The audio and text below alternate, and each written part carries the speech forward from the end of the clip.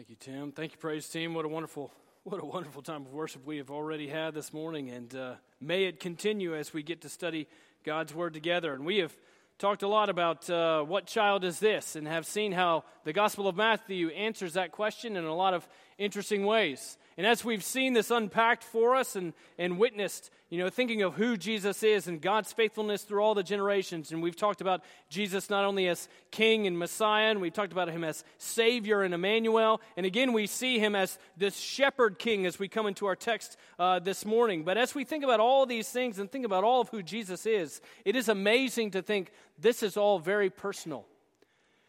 There's an enormous difference between knowing who someone is and knowing someone. There's an enormous difference between knowing who a king is and knowing that king personally. And that when you know the king personally, not only through faith in Christ do you know him personally, but you also are a beneficiary of knowing him personally. And that as God's word continues to teach us, may we see with awe and wonder just the personal magnitude of what God has done as we celebrate all of Christmas and the focusing upon His arrival as our Shepherd King. Let me invite you, if you would, grab your copy of God's Word and turn with me to Matthew chapter 2. We're going to read verses 1 all the way down through verse 12 as we continue our walk through the beginning of the part of the Gospel of Matthew and thinking about what child is this. So read with me, if you will, Matthew chapter 2, starting in verse 1, and this is what we read. Now after Jesus was born in Bethlehem of Judea in the days of Herod the king, behold, wise men from the east came from Jerusalem, saying, "Where is he who has been born King of the Jews? For we saw his star when it rose and have come to worship him." When Herod the king heard this, he was troubled, and all Jerusalem with him, and assembling all the chief priests and scribes of the people, he inquired of them where the Christ was to be born. They told him, "In Bethlehem of Judea, for so it is written by the prophet, and you, O Bethlehem, in the land of Judah, are by no means least among the rulers of Judah, for from you shall come a ruler who will shepherd my people Israel." Then Herod summoned the wise men secretly and ascertained from them what time the star had appeared. And he sent them to Bethlehem, saying, "Go and search diligently for the child, and when you have found him, bring me word that I too may come and worship him."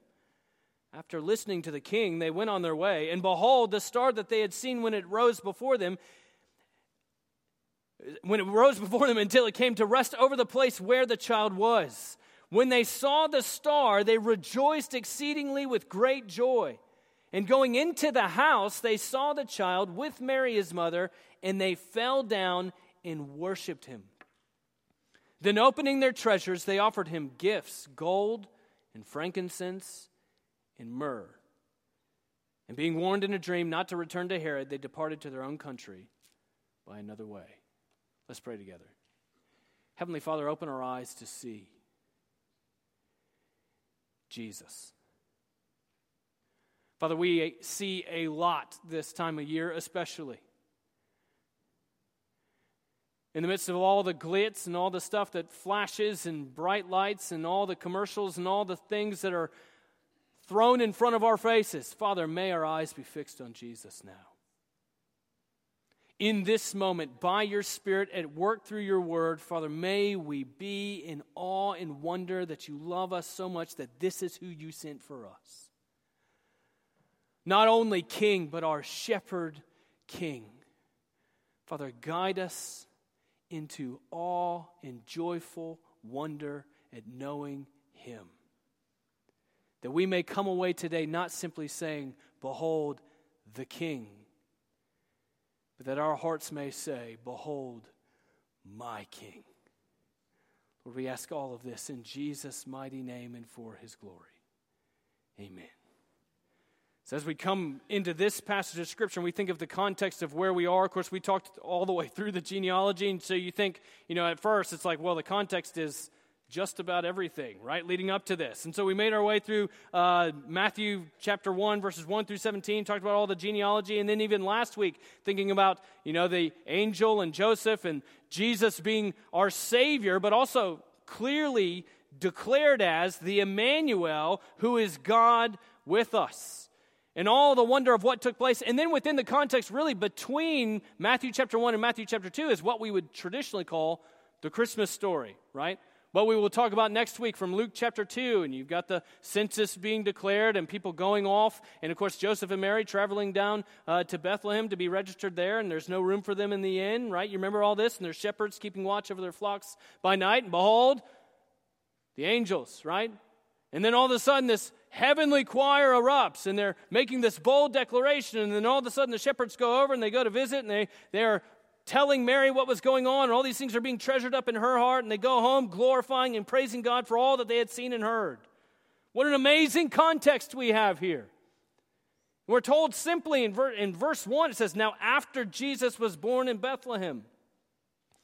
Now what we know from what we find in the rest of Matthew chapter 2, that this is somewhere between two years after his birth, right? Because after Herod figures all the things out that he figures out, he deals with everybody 2 years old and younger. And so you think about it, in this moment here, Jesus, somewhere in between that 2-year span, is making his way through all these childhood milestones.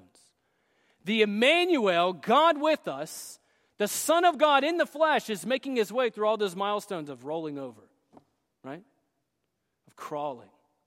You know, and he would get up on his knees and rock back and forth. It's fun to watch, right? You remember all these things. Starting to get up on his legs and stand up and walk. Starting to say a few words. It says, now after Jesus was born in Bethlehem of Judea in the days of Herod the king. And you think of who Herod is, and of course there's a lot of Herods in the Bible, and this is what would be historically referred to as Herod the Great, right? He was vastly involved in all sorts of building projects and all these other things, and he had a pretty lengthy, interesting dynasty of people. But you think of what's going on here, and within the context of where we find this arrival of the Magi and this picture, it's really just life is going on as they would normally know it. And even historians of the day, interestingly enough, Tacitus, Suetonius, even Josephus talks about this sort of weighty conviction that was almost in the air, that there's coming a king, there's coming a ruler, there's this sort of rising up of messianic hope, and they're sort of looking around, hoping. And see, this feels familiar, doesn't it? Because Christmas is all about anticipation, isn't it?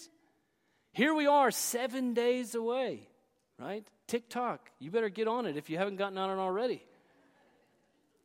And so the anticipation is building, right? And every child in every home anywhere is sort of looking around, right? Looking in all the closets and checking under the tree. And some of them are thinking, wow. And some of them are thinking, you know, I'm looking for more stuff, right? Digging around.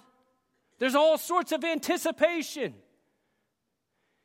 It's as though we know, even within our own culture, we can talk about all those things. We know that there's something bigger about this than just another day off of work.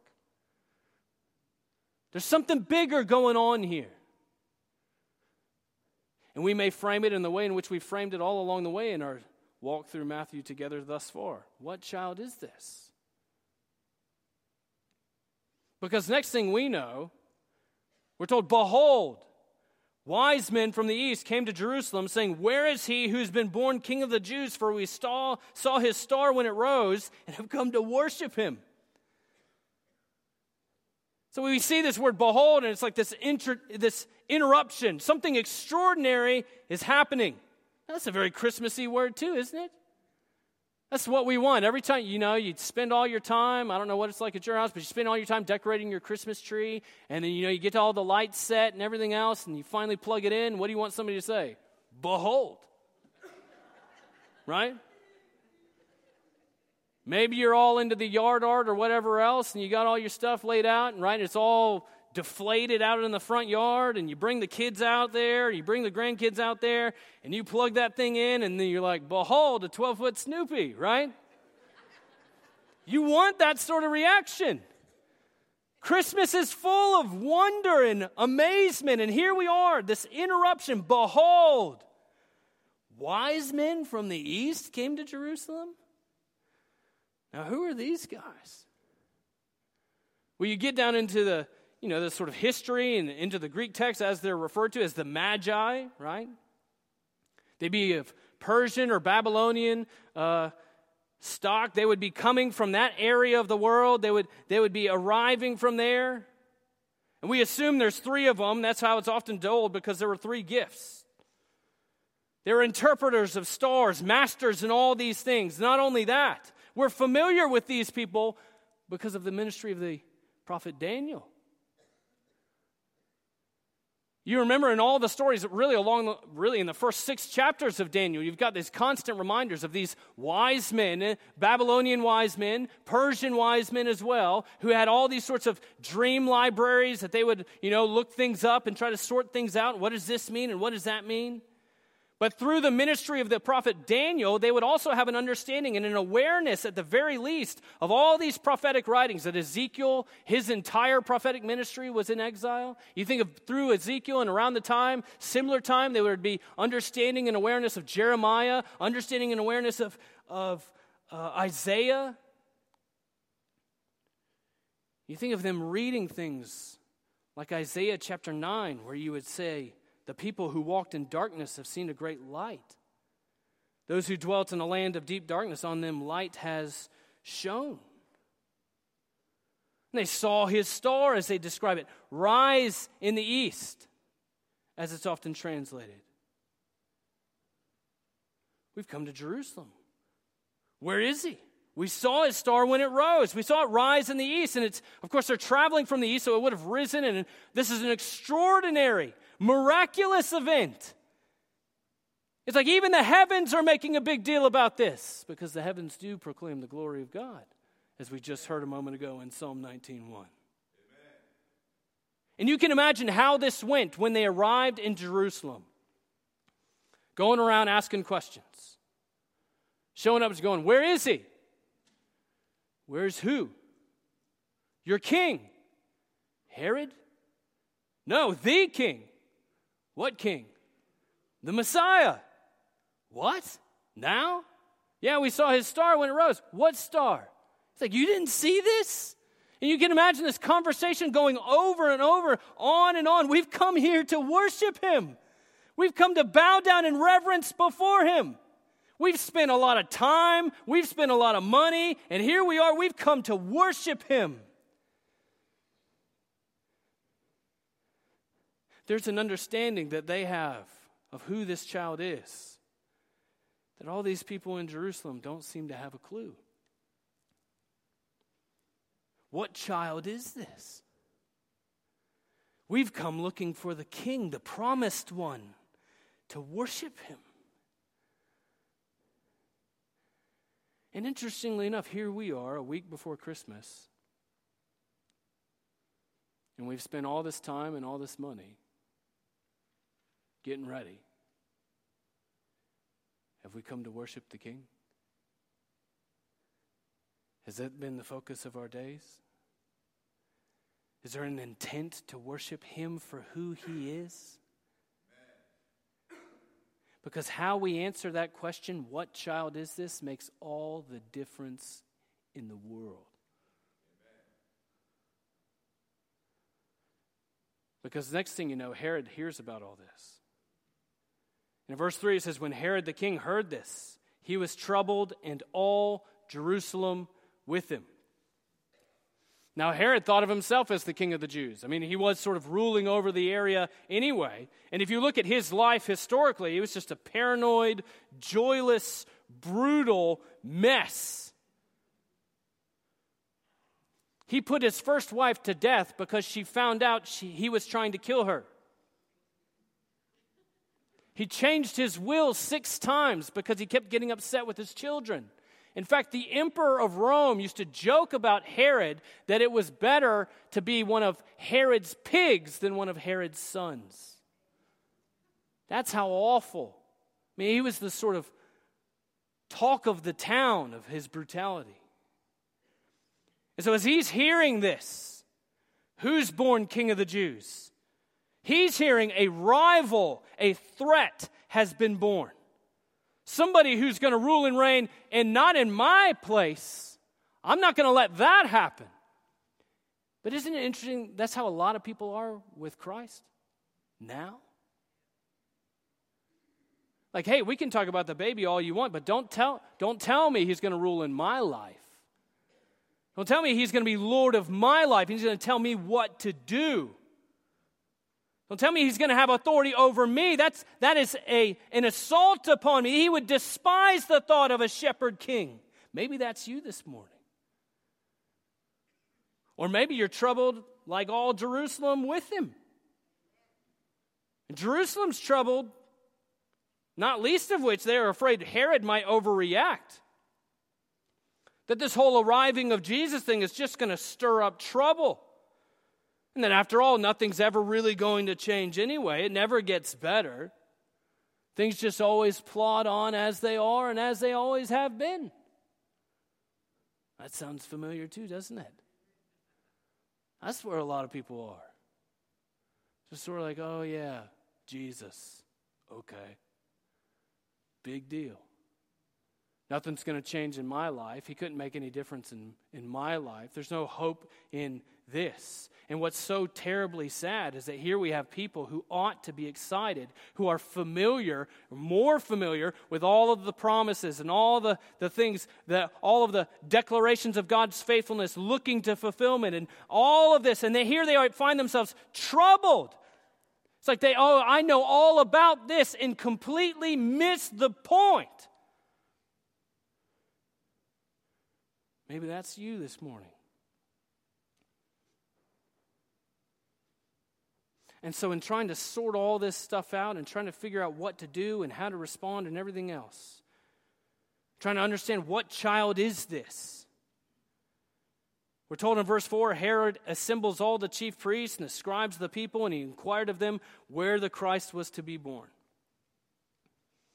He gets together the sort of dream team of Hebrew scholarship, right?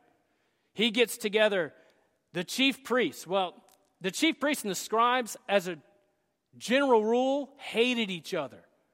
The chief priests were of the Sadducean party. They just pretty well denied everything miraculous. They were politically connected. They were often appointed in their priestly roles by Roman authorities, so they were all connected within all the political structures and didn't want anything to be changed as it related to that because they benefited from it.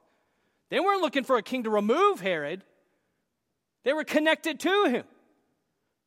But they knew the answer to the question. The scribes were the Pharisees. They were the law keepers. They were the ones who were so obsessed with the law that they created their own laws as a hedge around the law and then ultimately became obedient to themselves and ignored what God had to say. They were looking for the Messiah to rule, to come and kick Herod out the door, but they also knew the answer. He gets all these people, I'm going to ask all the chief priests and the scribes, the people, and tell me where's the Messiah? Where's the Christ to be born? It's like they look at him and be like, that's all you wanted? That's easy. Just open up your Bible. Micah chapter 5. It's right there. They told him in Bethlehem of Judea, for so it is written by the prophet, and you, O Bethlehem, in the land of Judah, are by no means least among the rulers of Judah, for from you shall come a ruler who will shepherd my people Israel. Bethlehem's David's town. In fact, Bethlehem's ancient. You go back and you find Bethlehem mentioned in Genesis 35. But notice in reading this reference to Micah chapter 5, verse 2, we're being told that this king is our shepherd king. From you shall come a ruler who will shepherd my people Israel. A king who not only rules, but who tends and comforts and cares and feeds, who has kindness and patience and bravery and strength, who pursues us when we go prodigal, who rescues us, who mends us, who helps us. Interestingly enough, as Herod is asking where, he's actually finding out what. What child is this? It's the shepherd king who's come to rule and reign in the lives of his people. This is our king. This is why he's come. He's got to save us, and then he's moving in, and he's going to rule and reign in the lives of all who trust him. And you think of the picture of the shepherd, and we can't help but go to Psalm 23, right? And the shepherd in whom we find contentment. The shepherd who restores my soul, who leads me on paths of righteousness for his name's sake. That even though I walk through the valley of the shadow of death, I will fear no evil. Why? Because that shepherd is with me. His rod and his staff, he comforts me. He prepares a table before me in the presence of my enemies. My cup overflows. And surely goodness and mercy will follow me all the days of my life. Why? Because the good shepherd is with me, and I will dwell in the house of the Lord forever.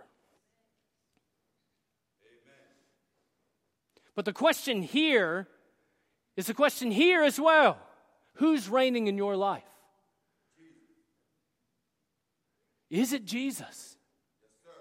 Is he reigning in your life? Do you really think that you could reign better than him?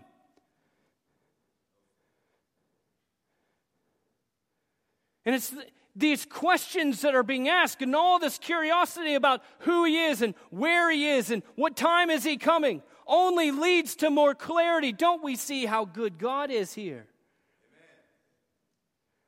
Because in verse 7 it says, then Herod, he's got his answer of where. Then Herod summoned the wise men secretly and ascertained from them what time the star had appeared. Now, these are holiday questions, right? Anytime anybody's, I got something I want you to be at. What's the two questions that you ask? Where and what time? Where's it going to be and what time do I got to be there, right? And you're trying to map it all out in your mind. And here's Herod doing the exact same thing. Where is he to be born? What time was he born? And he's trying to assess his threat. And he tells them, he sends them to Bethlehem, go and search diligently for the child, and when you have found him, bring me word that I may too come and worship him.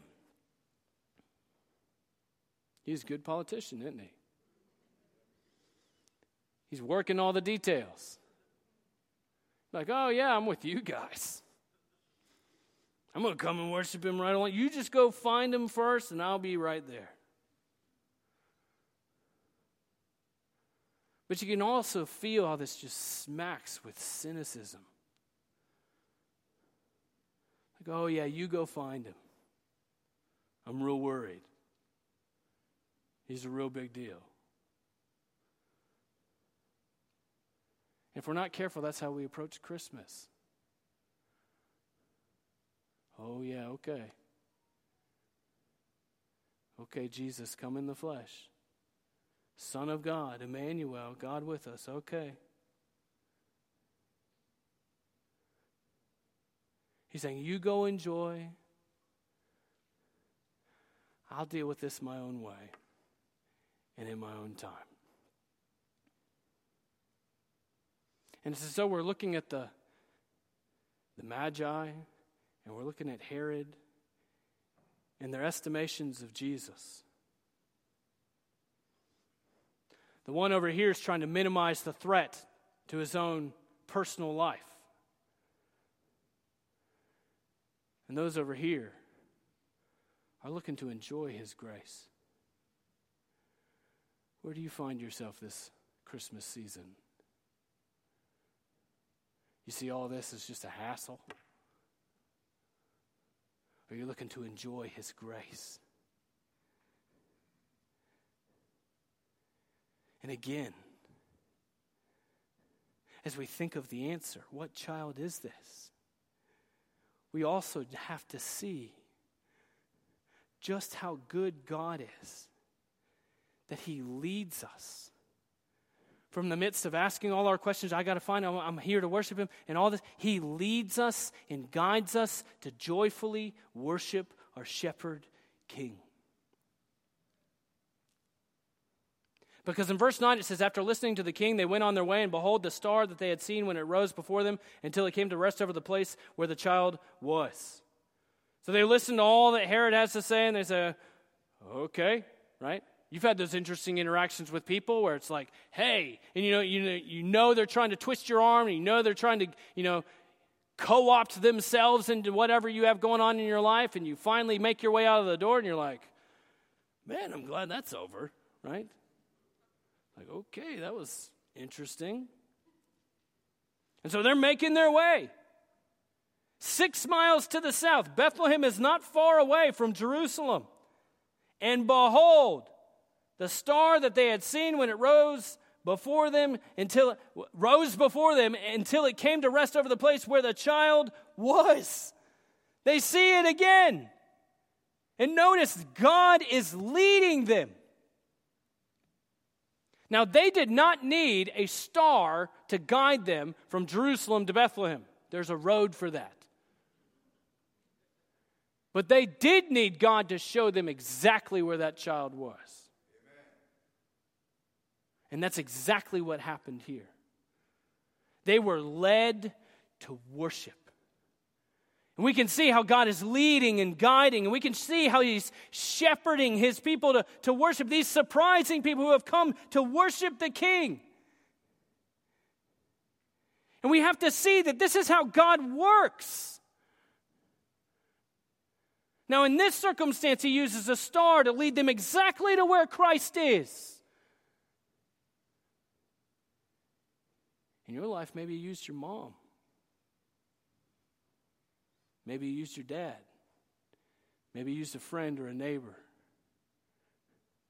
to lead you directly to where Christ is, to lead you directly to the one who is the fountain of all grace, to lead you directly to the one in whom you will finally find the forgiveness of sin and contentment and everlasting life. He may very well use you in the life of a friend or as a parent or as a neighbor or as a coworker to lead people and take them by the hand and lead them right directly before the King Himself. There's no ambiguity here. It's not like, oh, well, it could be one of these 3 doors. No, He leads them right to Him. What a joyful thought that God is at work like this. That in your life right now, as you're asking all the questions, why am I going through this right now? It may very well be that God is leading you directly to Himself. That as you are walking through difficult circumstances that feel like darkness, all you need is that one ray of light to shine and pierce the darkness, and you're going to go right where it is. And that's exactly what God is doing in your life right now. You may not see it yet, but you're going to. Don't we see how good God is here? That He uses and He works in this way.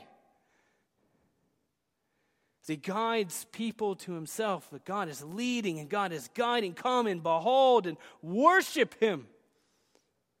That all these holiday circumstances are invitations to worship Jesus Christ. Maybe for the first time as you trust Him as Savior and Lord, that not only did He come in the flesh as a baby, but He lived in perfect righteousness and went to the cross and died for you. And then rose from the dead.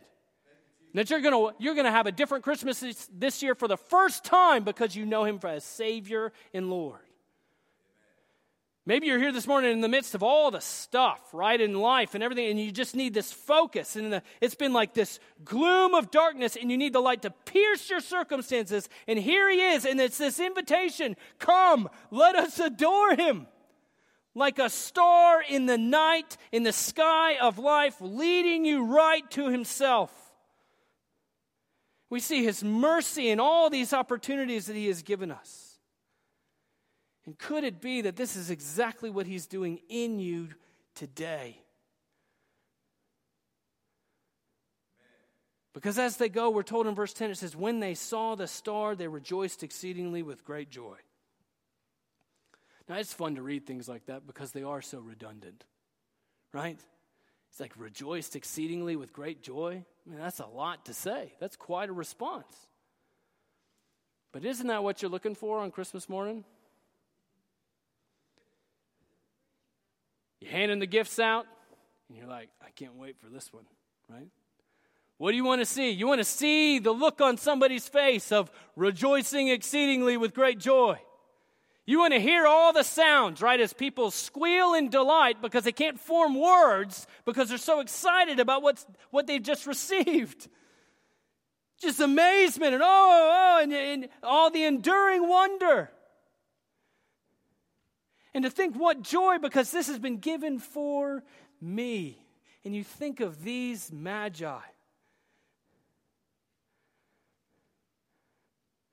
It's like they're finally, finally, hope for me has come. You imagine how many times these masters of the stars had looked up into the stars and found nothing but confusion.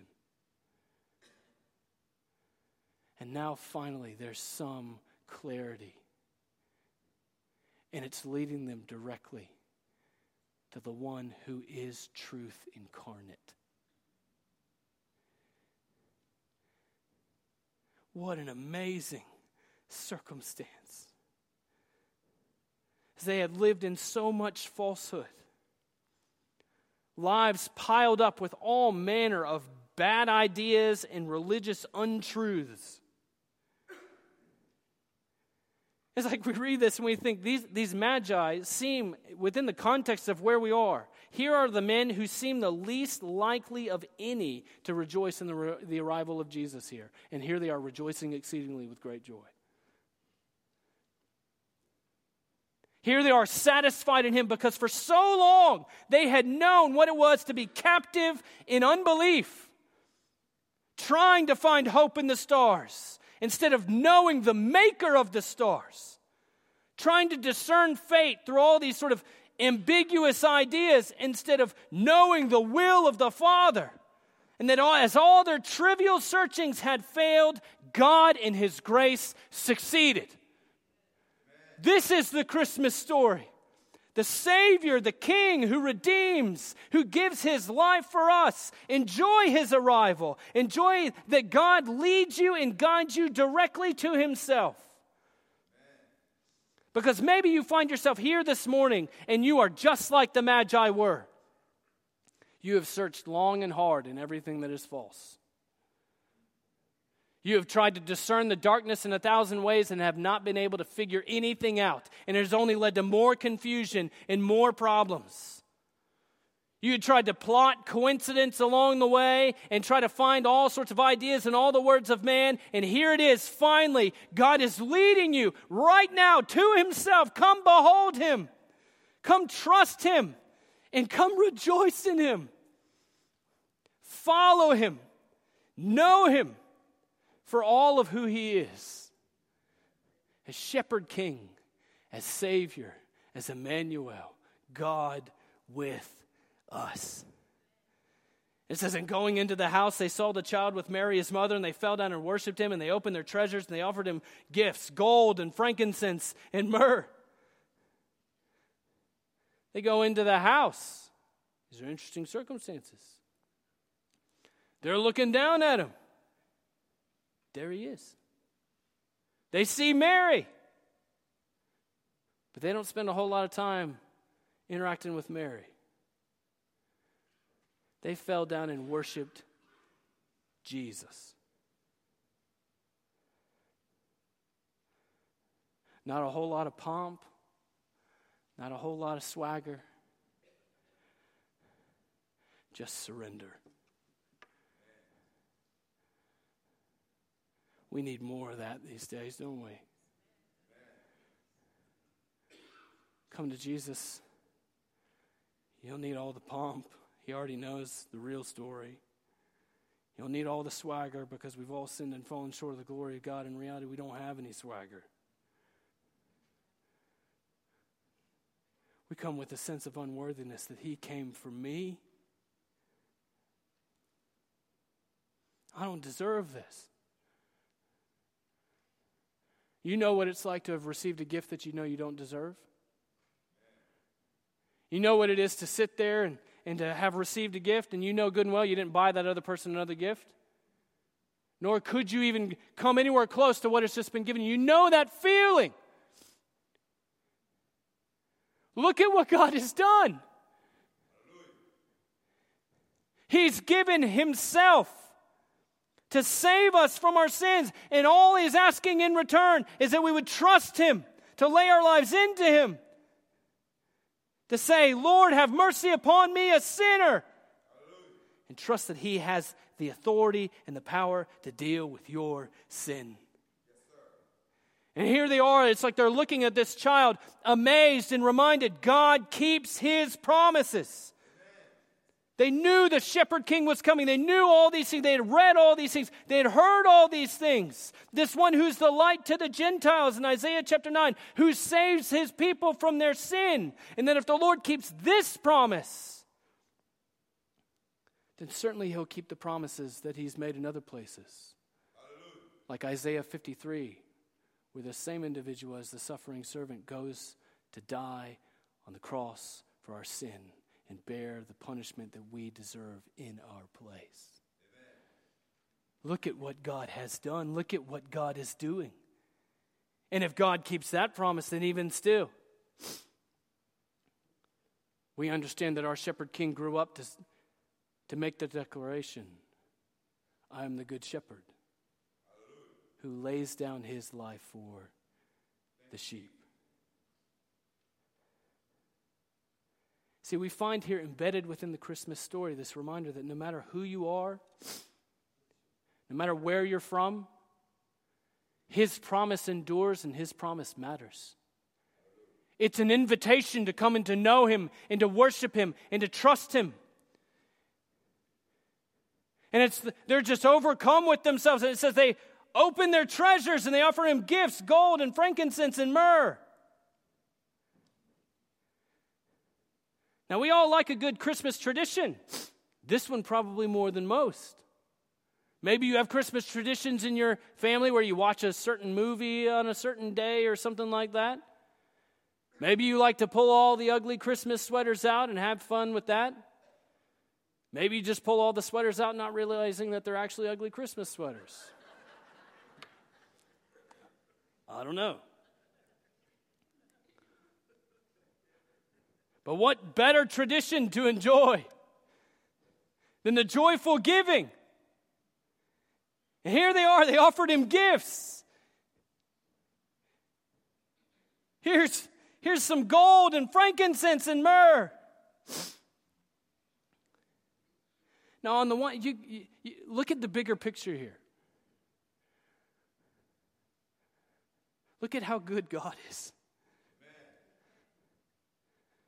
Because we know from how the story continues in Matthew chapter 2, Joseph and Mary are not going to be able to stay in town for very much longer. They're going to need support along the way while they're off in Egypt. Where would that come from? Well, look at how God provides. And at the same time, you look and you see, here's the Magi, and here they laid out, here's some gold, gift for a king. Here it is with intrinsic value. It honors the identity of who he is. Here it is, they've given him frankincense. Very expensive, costly, white resin, often drawn from the terebinth tree. Interestingly enough, one of the ingredients used in incense within the temple and the tabernacle that you find in Exodus chapter 30, this is a gift fit for a priest. You think of myrrh. And here it is, also very costly and expensive, a gift fit for a sacrifice, used in the oil of consecration in Exodus chapter 30, verse 23. As a way of indicating this is set aside for a holy purpose. And as we know, it was used often in burial. And certainly looks forward to the fact that here's the one who's going to die for us. But isn't it amazing here? How they were prepared for this perfectly? Isn't it amazing how God works? Amen. When they were packing their bags in Babylon, what are we going to bring? And yet they came with the perfect gifts. Look at what God has done here. Hallelujah. Is he not the same way now? Yes, sir. God leading and God guiding. And then as you think about it now, well, I don't have all this gold and I don't have all these, expensive things to lay down before the Lord. That's not what he's asking from you. See him for who he is and bow down and worship him. Give him yourself. Hallelujah. I need a shepherd. I'm tired of running my own life. Every time I do this, I make a mess of it. And it only gets worse. Because not only have I sinned and fallen short of the glory of God, I'm sinful. And so even the ways in which I think and plan and guide and try to lead myself always gets contorted and twisted in some way. I need your help. Won't you see this as an invitation to come and know Him, to behold Him, to trust Him, and to give your life to Him because He gave Himself to you in love? We're told very plainly in verse 12, and being warned in a dream not to return to Herod, they departed to their own country by another way. God's still leading and guiding and protecting. Maybe you read verse 12 and you thought to yourself, well, what am I supposed to do with this? Well, it's actually very helpful. Because believe it or not, December 25th is actually going to roll over into December 26th. And then all the stuff has got to come down. Then you got to fill your basement back up again. But see, when all the stuff comes down and you have to go back to normal life and you have to go back to wherever it is that you came from and you have to go back wherever God had led you from to Jesus, and He leads you right back out, but He doesn't leave you alone. He's with you. He's still leading you and still guiding you. He's still working because the shepherd guides as always. That's who He is. And so the Magi departed rejoicing, empty-handed, recognizing that life was never the same, because they were ever amazed by the answer to our question, what child is this? He's the shepherd king. He's the Savior. He's the Emmanuel. He's God with us. He's the one whom we all need. Do we see the beauty of the fulfillment across the whole span of what we've looked at thus far? And that He didn't come at this moment just to say, hey, I came at this moment and it seems like a good idea. No, He came at that exact moment when the fullness of time had come. Born of a woman, born under the law, in order to redeem those who are under the law. To redeem us. Because we're unrighteous.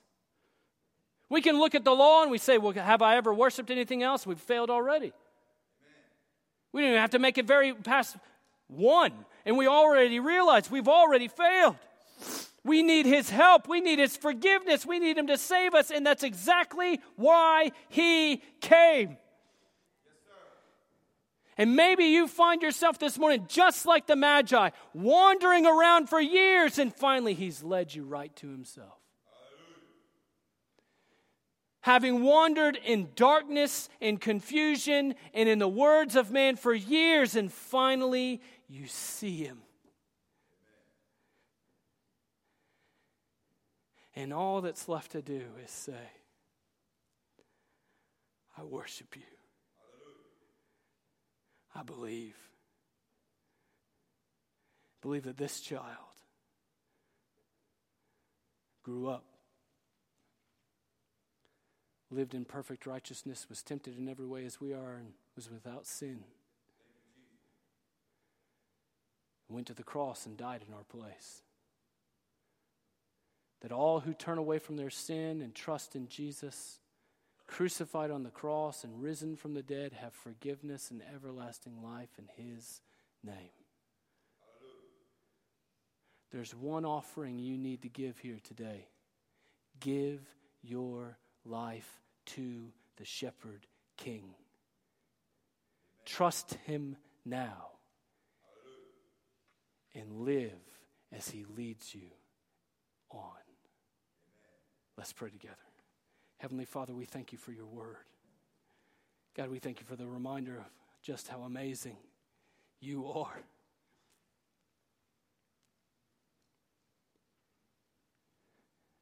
God, we pray right now for the people who in our midst who maybe have been dwelling in darkness for a long time.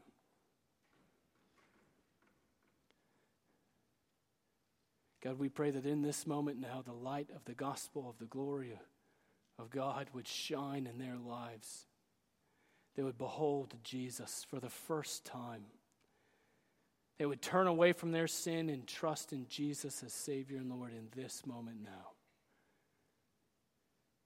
would know the joy of forgiveness and everlasting life in his name. Father, pierce the darkness in their lives. Father, for all of us in here who seem to be so familiar with all the traditions and all the stories and everything else, but seem to be able to make it through all of this without a sense of joy, Father, forgive us. Convict us. Pierce the darkness of our joylessness with the wonder of your love. Father, in your goodness and in your grace and in your fatherly, shepherdly way, lead us right before your Son, that we may behold him, that we may worship him, and that we may trust him together as Savior and Lord. We ask all this in Jesus' mighty name and for his glory. Amen.